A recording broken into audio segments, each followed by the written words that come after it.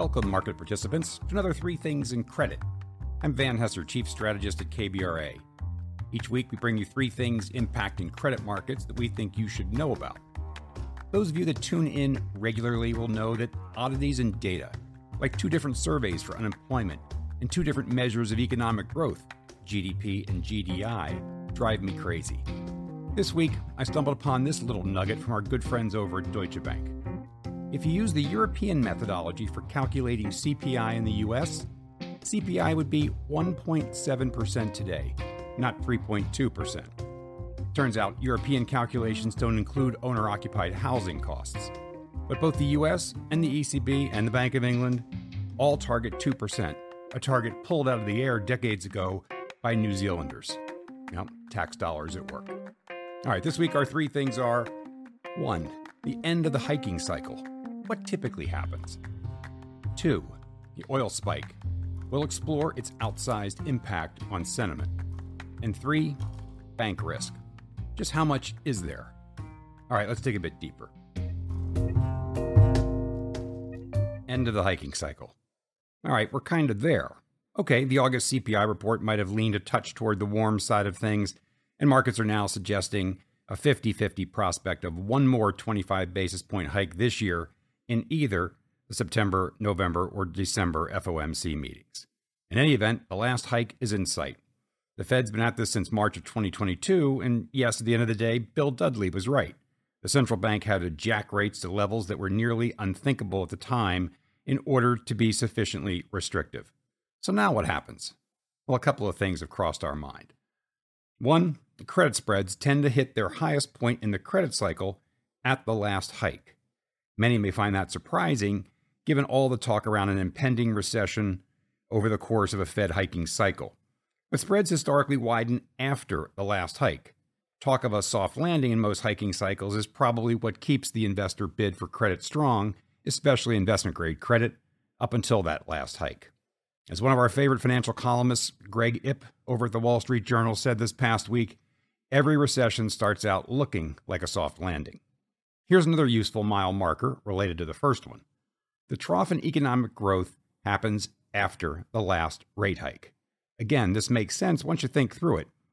Presumably, if the Fed is hiking, the economy is running hot, or at least hotter than desired. Once the Fed reaches what it deems to be restrictive, it stops hiking. Those long and variable lags continue to bite, and growth is restrained. That implies that we have 6 to 9 months of tougher economic sledding ahead of us. Now, this is not to suggest that we think credit will fall out of bed. In fact, just the opposite. When we merely have headwinds and not a shock, as is the case in this downturn, growth slows in an orderly way.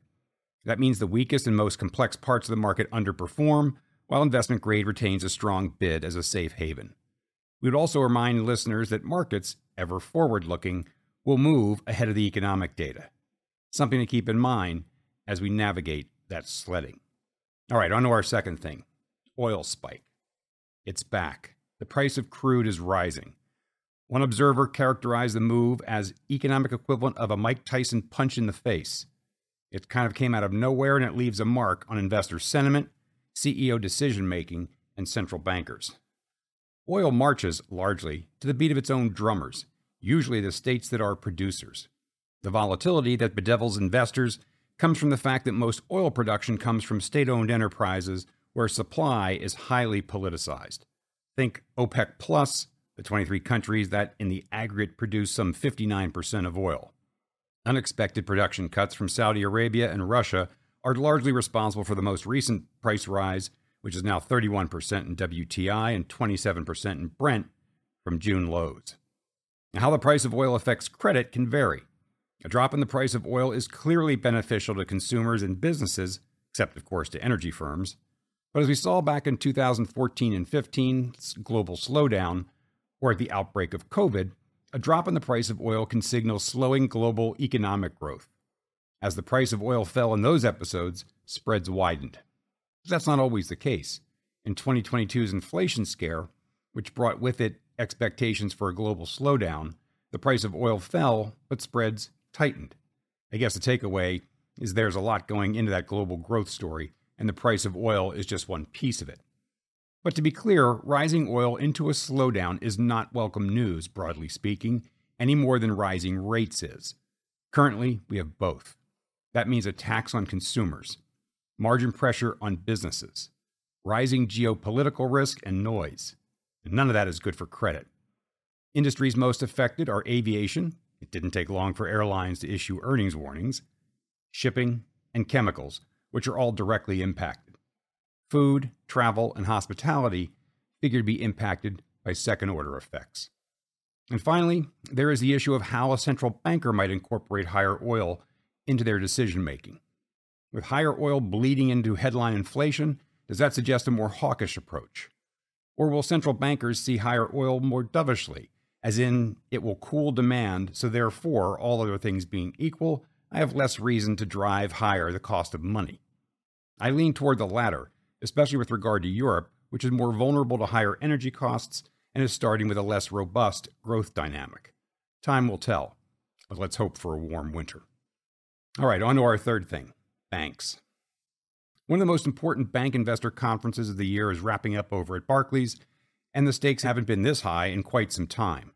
The reason, of course, is that the industry is still bearing the scars from the second, third, and fourth largest U.S. bank failures in history that happened back in the spring. Those failures, though highly idiosyncratic, did highlight four things that have undermined investor confidence in the sector. Namely, 1. The heightened competition for funding as a result of the Fed's interest rate hikes. 2. The risk to the stickiness of deposit funding as a result of technological developments. 3. The weakness in regulatory supervision. And 4. The additional costs that are sure to come as a result of regulatory reform. And taken together, these are part of the reason why bank stocks and credit have repriced relative to industrial sectors. The other part surely has to do with concern in general about where we are in the credit cycle, i.e. the phase where uncertainty over bad debt costs is at its peak, and more specifically, concern over the impact of commercial real estate's revaluation. That sure sounds like a lot. But keep in mind, bank earnings and profitability are just off of record levels. Problem loans and loan losses, while rising, are low by historical standards. Now, if you've been paying attention, you know that the growth trough in this cycle is in front of us, but we are highly confident that the economy is not expected to fall off a cliff, as was the case back in 2008, just prior to the GFC. There simply is not the level of distortion or imbalance today in the global economy that there was back then. So bank fundamentals, in the aggregate, just don't feel nearly as vulnerable as was the case back then. Now, since the March events, the total return of the larger bank stocks, those in the KBW Bank Index, is down 24%, compared to the S&P 500's plus 11% and the equal-weighted S&P 500's 0%. The banks trade at roughly half the forward earnings multiple of the equal-weighted S&P 500. Bank spreads, which traded at or around industrial levels prior to March, now trade 22 basis points back. Given all I've highlighted as risks, that might make sense. But for the larger banks, most of those risks really aren't all that significant, especially to creditors. Sure, Jamie Dimon can rail against proposed hiking by regulators of capital levels by declaring, as he did in the Wall Street Journal, that all loans are bad from a capital charge standpoint. But the far more important risk element is the one that banks have going their way, the fact that credit losses, especially at the largest banks, are not expected to get unwieldy in this cycle. We like the large banks in here. So there you have it. 3 things in credit. 1, the end of the hiking cycle. This is where credit deterioration happens. 2, the oil spike. It's unwelcome, especially in a slowing growth environment. And 3, bank risk. For creditors, it's a tempest in a teapot. As always, thanks for joining. Don't forget to check in on kbra.com for our ratings reports and our latest research. We'll see you next week. Hello, listeners. Join me, Van Hesser, KBRA's chief strategist, for in-depth conversations with credit experts in my new monthly podcast, Leading Voices in Credit, where I'll interview market professionals on the latest trends in credit markets. That's Leading Voices in Credit with Van Hesser. Subscribe now.